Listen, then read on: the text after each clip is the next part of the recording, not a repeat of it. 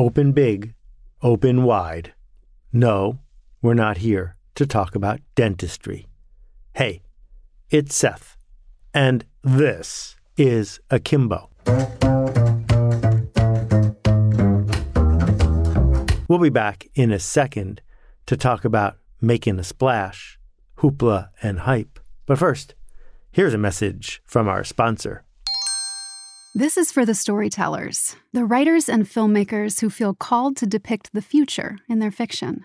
I know it's exciting to show how things might fall apart, but human beings have a habit of living into what they expect. You can't ask people to desire things they can't imagine. If all society imagines is dystopia, they'll patiently accept it when the chance arrives. So instead of provoking horror shows, consider using your art to give the world better ideas. Thanks for what you do, and good luck.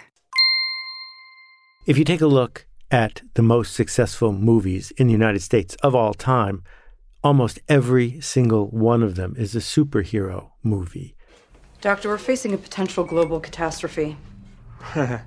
Those I actively try to avoid. And if you look at the rankings of box office numbers, they're all oriented around opening weekend.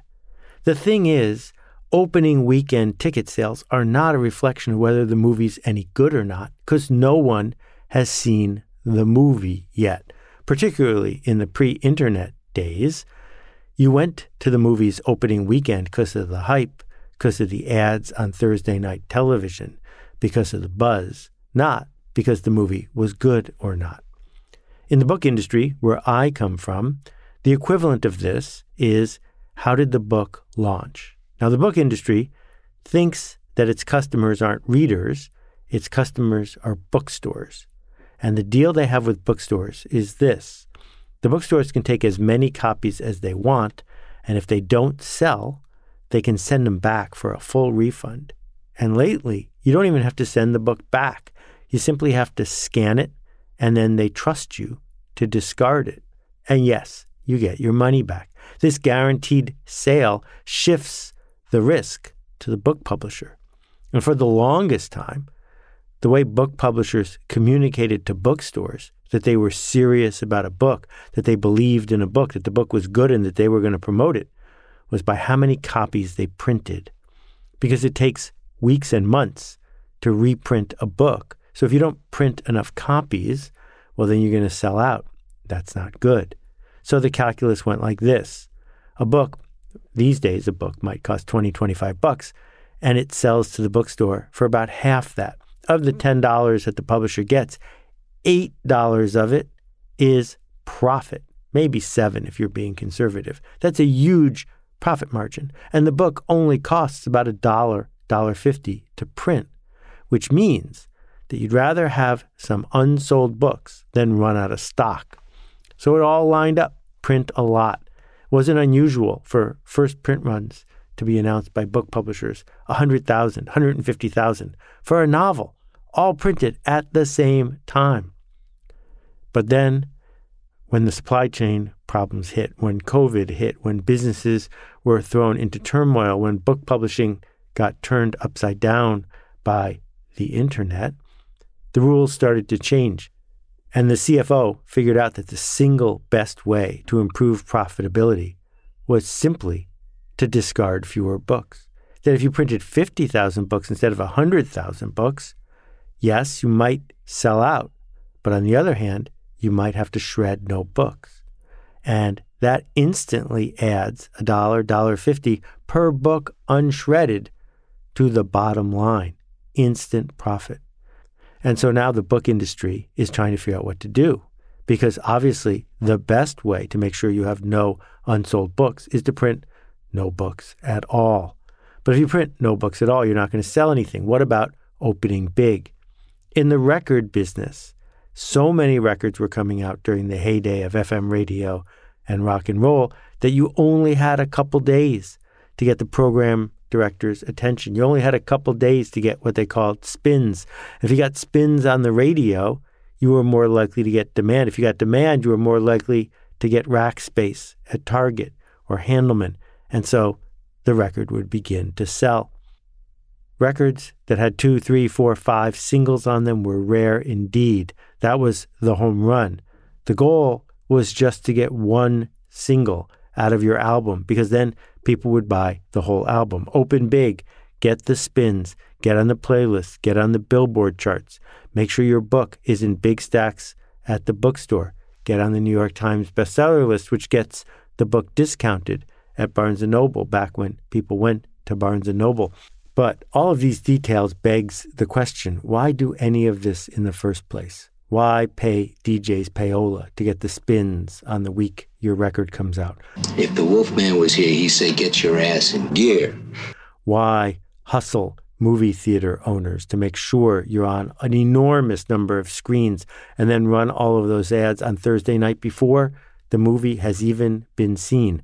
Why print, or at least pretend to print, hundreds of thousands of copies of your book so that you can get lots of shelf space during that opening week? There used to be a really good reason for all of these things.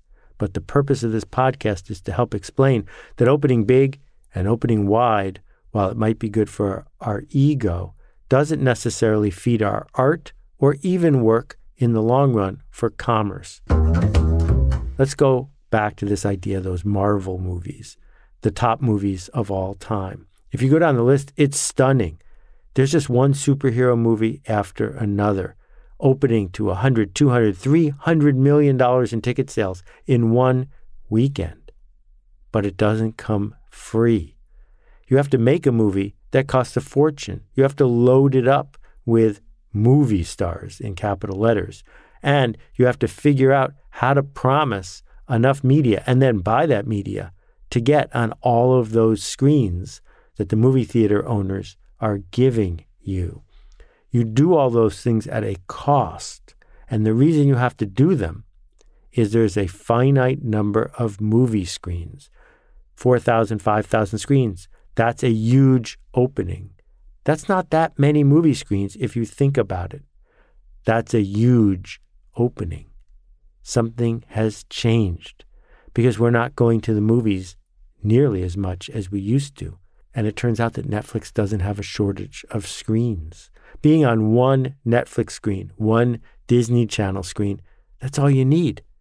Now, the race is no longer how do you get the middleman to decide that you've got something that they want to give their scarce resource to. The race is to make something good enough and resonant enough that people watch it. And they're not going to race to watch it the first day. They don't need to. They've got plenty of other things to watch. If we think about music, it's exactly the same story. That it's really hard to do payola at Spotify. Spotify has room to play everything. Wolfman Jack had to decide, play this song or that song. But Spotify plays all the songs. Or if we think about the idea of shelf space at the bookstore, Amazon doesn't have a shelf space issue. Amazon sells every book. If you do a print-on-demand book with Lightning Source all by yourself with no publisher, it will look exactly the same on Amazon as one of my books do. There is no difference to the reader when they are deciding what to put their attention and their money behind next. And yet, all of these industries are still focused on the launch and the hype and the hoopla, on opening big and opening wide, because they have to make a lot of different items. And every time they launch something, their launch team swoops into action. But their launch team can't stick with it, because next week they have to swoop into action for the next movie, for the next book, for the next record. And so the scarcity created the system, the scarcity of screens and shelf space and frequency and airtime. That led to the whole idea of launch teams. Launch teams came along because the industry demanded new things and wanted new things that everybody else would be paying attention to. But as Chris Anderson's long tail has become more and more real, as hits become less valuable because worldwide hits, culture-wide hits are super rare indeed. What we have instead are localized hits, maybe regionally local, but more likely psychographically local, local to a tiny circle of people who care a lot. There's a website called justwatch.com, which learns a little bit about what you like and shows you what's on streaming tonight. And one of the ways you can use the site is by looking at the reviews each of the shows get. I'm fascinated by the shows that get the highest reviews.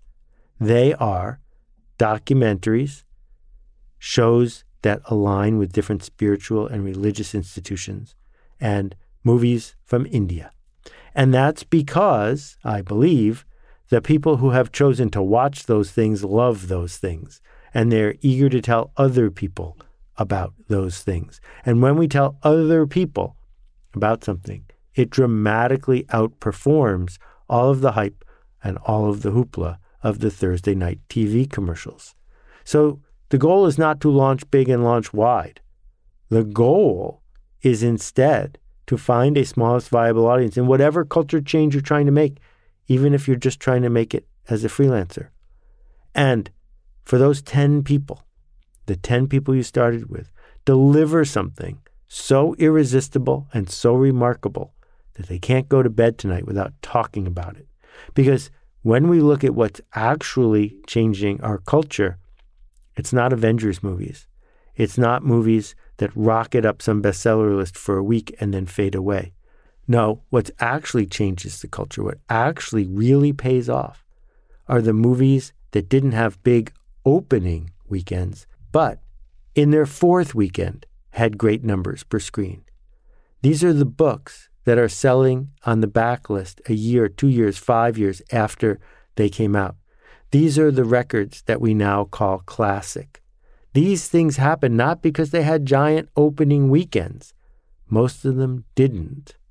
They happen because they resonated with people who would have missed them if they weren't there. They resonated with people who don't care what's new. They care about what matters. Thanks for listening to my rant. We'll see you next time.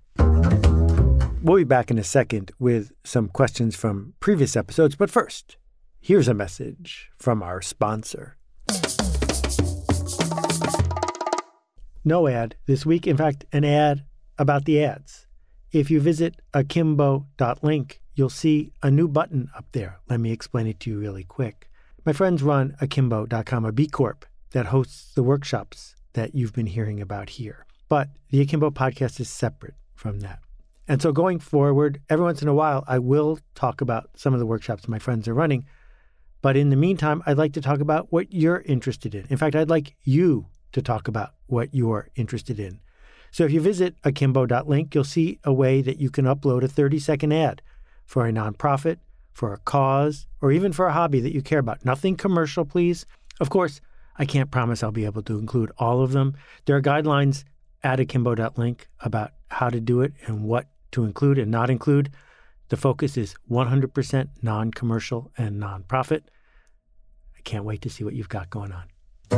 Hey, Seth, it's Maria. Hey, Seth, my name's Kyle. Greetings, Seth. This is Steven out in Madison, Wisconsin. Hi, Seth. Alicia from Charleston here. Hi, Seth. This is Anupam. Hi, this is Caitlin. Hi, Seth. Warm greetings from Curacao. Hey, Seth. My name is Nick Ryan from Pittsburgh, Pennsylvania. Hey, Seth. This is Rex. Hey, Seth. Hi, this is Vasilis from Greece. Hi, this is Roberta Perry. My question is... And that completes my question. As you know, I do love to hear from you. If you got a question about this or anything previous, please visit akimbo.link, that's akimbo.link, and click the appropriate button. Love to hear from you. The questions keep getting juicier. Here we go. Hi, Seth. This is Lior Grepler from Tel Mond, Israel. I really enjoyed the previous episode where you had the story about Ms. Popcorn and how you gift wrapped your resume and kept on sending postcards from around the country. It reminded me of a previous episode where you had been running a summer camp and were giving out these pink slips to encourage the employees at the summer camp. And some people you mentioned in that episode were rolling their eyes, but eventually it became a normal thing. So my question is, when you're doing something that goes against social norms in order to be remarkable, how do you overcome that potential internal resistance? where do you get the strength to violate what might be culturally normal in order to become remarkable? Thanks so much. Thank you for this one, Lior. So I think there's some nuance here that's important, because I don't believe it is appropriate to hype and hustle with people who don't want to hear from you or with work that isn't inherently generous. So in the case of the summer camp, where I was handing out the pink slips per Zig Ziglar to help motivate and connect people, I had the authority to do so because I was the boss. So the idea of marketing as an interruption is a little different when you are talking to people that you are not just trying to lead, but you are also their manager. And in the case of the Faith Popcorn story, it would have been inappropriate by my measure to have done what I did if Faith Popcorn hadn't had a meeting with me where she and I were both jumping up and down and she had said, let's work together.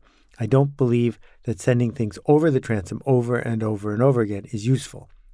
A small aside, I was talking to a friend the other day and I explained to her what over the transom meant, and she had never heard that expression. The transom was, in the old days before air conditioning, the window above a door. And in an office building, it was common to leave that window open to have ventilation even when the office was closed. So the idea of over the transom was visiting an office where the door is locked and throwing your papers over the transom where they arrive like spam, unbidden. And that gets to the other part of your question, which is how do we create something that is remarkable when it's going to challenge social norms? And just about everything that is remarkable challenges some social norm, because it is not a social norm to talk about new things all the time. And so what we have to do is bring a sense not of, I need to get this attention for me, but I need to help the other person find something worth talking about so that they can enjoy the process of telling other people. And this is what is missing from most of the short-term, ham-handed marketing that we see today, is that people believe they're, quote, just doing their job, trying to get the word out, trying to earn a living, instead of saying, I have something here that you will benefit from sharing with other people. That's only going to be true not if we spin it, but if we actually build something that is worth talking about in the first place. Thanks for this one. Hi, Seth. It's Paula from Pittsburgh. Last week in your episode, Pathfinders and Failures, you used the term the fifth hammer, and I really like this term. I read about it in The Practice, I think. So my question is, do you think that arts should be included in the education system, and do you think it could be considered the fifth hammer of education? So you have science, technology, engineering, arts, and math, STEAM. So that's the gist of my question. I would love to hear you talk about arts education. Thank you, Paula. I'm a big fan of the arts, but I think that there is a very big difference between teaching kids arithmetic, that is, memorizing what 4 times 4 is, and teaching them math, which is helping them understand the structures behind the way numbers dance with each other. I also think there's a big difference between teaching a kid to memorize the fingerings for B flat, getting them to play a scale over and over and over again till their eyes bleed, and helping them understand the theory, the magic, and the elegance of actual music. So STEAM is essential for our future, but we have to divorce that thinking from the authoritarian, doctrinaire approach of memorization, command, and control, which is what so much of school is about. So yes, science, technology, engineering, arts, and math, all in service of solving interesting problems, in service of leadership, in service of challenging whatever status quo we are looking at. And yes, you also need to learn scales and arithmetic to do those things, but too often we push so hard for compliance that we forget that what we're really trying to do in school is train people to ask questions, train people to know how to look something up, as opposed to training them to memorize things and spit back to us what we already knew the answer could be. I have a short TED Talk about this. I'm going to insert it at the end of this episode. Thanks. So my question for you is, what did you do to pay the bills as you figured things out? How did you live and survive for the year and a half that you were trying to get this business off the ground? Because surely even in 1984 dollars, $2,500 didn't sustain you for a year and a half. And what would you tell somebody who is experiencing similar rejection over and over again to do to survive financially until they actually hit success? Thanks as always, Nathan. Yes, I was not independently wealthy as a book packager. I was really struggling. And I think the struggle is one of the reasons why I tell these stories so much, because I know that most of us go through these kinds of struggles. In my case, I made ends meet in 3 different ways. The first one is I did a consulting project for a chain of nursing homes that involved visiting nursing homes and building a spreadsheet about a potential acquisition. It was terrible. It was terrible because nursing homes aren't really my thing. Acquisitions aren't really my thing. I was super lucky that I didn't have to make a living digging a ditch outside on a hot day, but it reminded me that I didn't want to do MBA sort of consulting work. The second thing I did was a project for my former employer in which I helped them bring a product to market because they were short of staff. And the third thing that I did was I launched a directory of law firms where it felt like a book, but it wasn't a book in the sense that I was building something for people to buy. All 3 of these projects were useful for me in 2 ways. One, yes, they helped pay the bills. I structured projects where I didn't have to lay out money or a lot of intellectual property in order to get paid. I just had to put in time and effort. And 2, they were structured in a way that they were closed-ended, in that I wasn't going to get myself sucked in to doing it for a living with a big staff so that I could continue focusing on the path that I wanted to follow. Thanks again, everybody, for listening. Here's that TED Talk. We'll see you next time. So for 8 years, I played the clarinet growing up. Well, actually, that's not true. I took lessons, but I'm not sure I actually played the clarinet. I went to hear Michael Tilson Thomas perform with a symphony orchestra, and there was a clarinetist playing a solo. And the first few notes were the middle C, the easiest note, the first note they teach you. And I realized listening to that I had never actually played the clarinet. I had never once in my entire life played a single note that sounded like that note did. But all the years that I was taking lessons, no one sat me down and said, you know what? None of this matters. None of the notes and the songs and all that stuff we keep piling on for you to do matters if you can't play a single note that people actually want to hear. And I spent a lot of time thinking about that. Why was it? Part of it was that I didn't care enough. I didn't care enough to put myself into it in a way that would touch another person. And part of it is the world that we are growing up in. Quick little experiment. Go ahead and raise your right hand just as high as you can, please. Okay, now please raise it higher. What's that about? I'll tell you what it's about. What it's about is that you learned at the age of 4 that teachers and parents and coaches and bosses would always ask for a little bit more. And so it's safer to hold a little bit back. It's safer to care just a little bit less. But now we live in this world where we get a chance to dance and to leap and to hack and to do things that touch other people, right? But we're so eager to add another tweet and do another thing and put another thing on the pile because it's safer. It gives us a way to protect ourselves. You know, we make the menu longer instead of making one dish that people are willing to drive across town to buy. And so we end up with the hacker paradox, right? Number one, we need to care enough to connect. care enough to put ourselves at risk, emotional risk or any other kind of risk, to touch other people and to play one note that's worth hearing. But we also have to be brave enough to ship it before it's ready, because it's never ready. It's never the right time. Gutenberg launched the printing press when fewer than 8% of the people in Europe knew how to read. Carl Benz launched the car when it was against the law to drive, when there were no roads sufficient for cars, and when, of course, there were no gas stations or all-night drive-through liquor stores.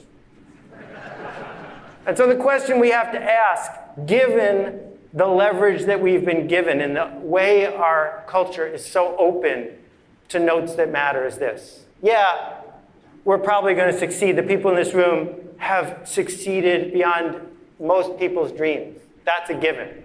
The question, as my friend Shalene told me, is not that, but will you choose to matter? Will you choose to actually make music?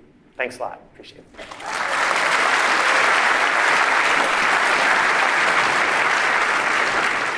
There's a big problem that's changing everything about the world as we know it. Carbon and the impact of humans on the Earth. We talk about it with words like climate change and global warming. But there's just two really important things that you need to know about it. First, this is an overwhelmingly big problem. So much so that it's likely that you feel as though your choices don't matter in the face of it. Second, that overwhelming feeling that I just mentioned, it's intentional. It was put there by design. The industries that make the biggest environmental impact have a vested interest in you feeling overwhelmed and powerless. They've marketed, lobbied, and schemed to create that feeling in all of us. In short, we've been lied to. But here's the good news. There's a lot you can do to make a difference. And the other good news is that there's still time. The Carbon Almanac is a book and project about these problems and what we can do to solve them. It was created and run by volunteers on the premise that it's not too late, but none of us can fix this problem on our own. We need each other. There are many ways to get involved, but simply learning more is a great start. Here are 3 steps you can take. First, go to thecarbonalmanac.org and sign up for the Daily Difference emails. They give you a short thought and a practical action that you can take alongside thousands of others every day. Second, get the Carbon Almanac book. It's full of facts, articles, graphs, and art. It's beautiful and fun to engage with. It's all footnoted and fact-checked. And importantly, it's made by volunteers whose only agenda is to solve these systemic issues. You can find it wherever books are sold. Finally, since you're listening to a podcast, search for the Carbon Almanac wherever you're listening. You'll find the Carbon Almanac Podcast Network and a few shows featuring expert insight, discussion, inspiration, and ways to take action. There's even a show just for kids. Do what appeals to you. Just do something. There's still time to make a huge difference in the future of the planet, but we can't solve this on our own. Join us.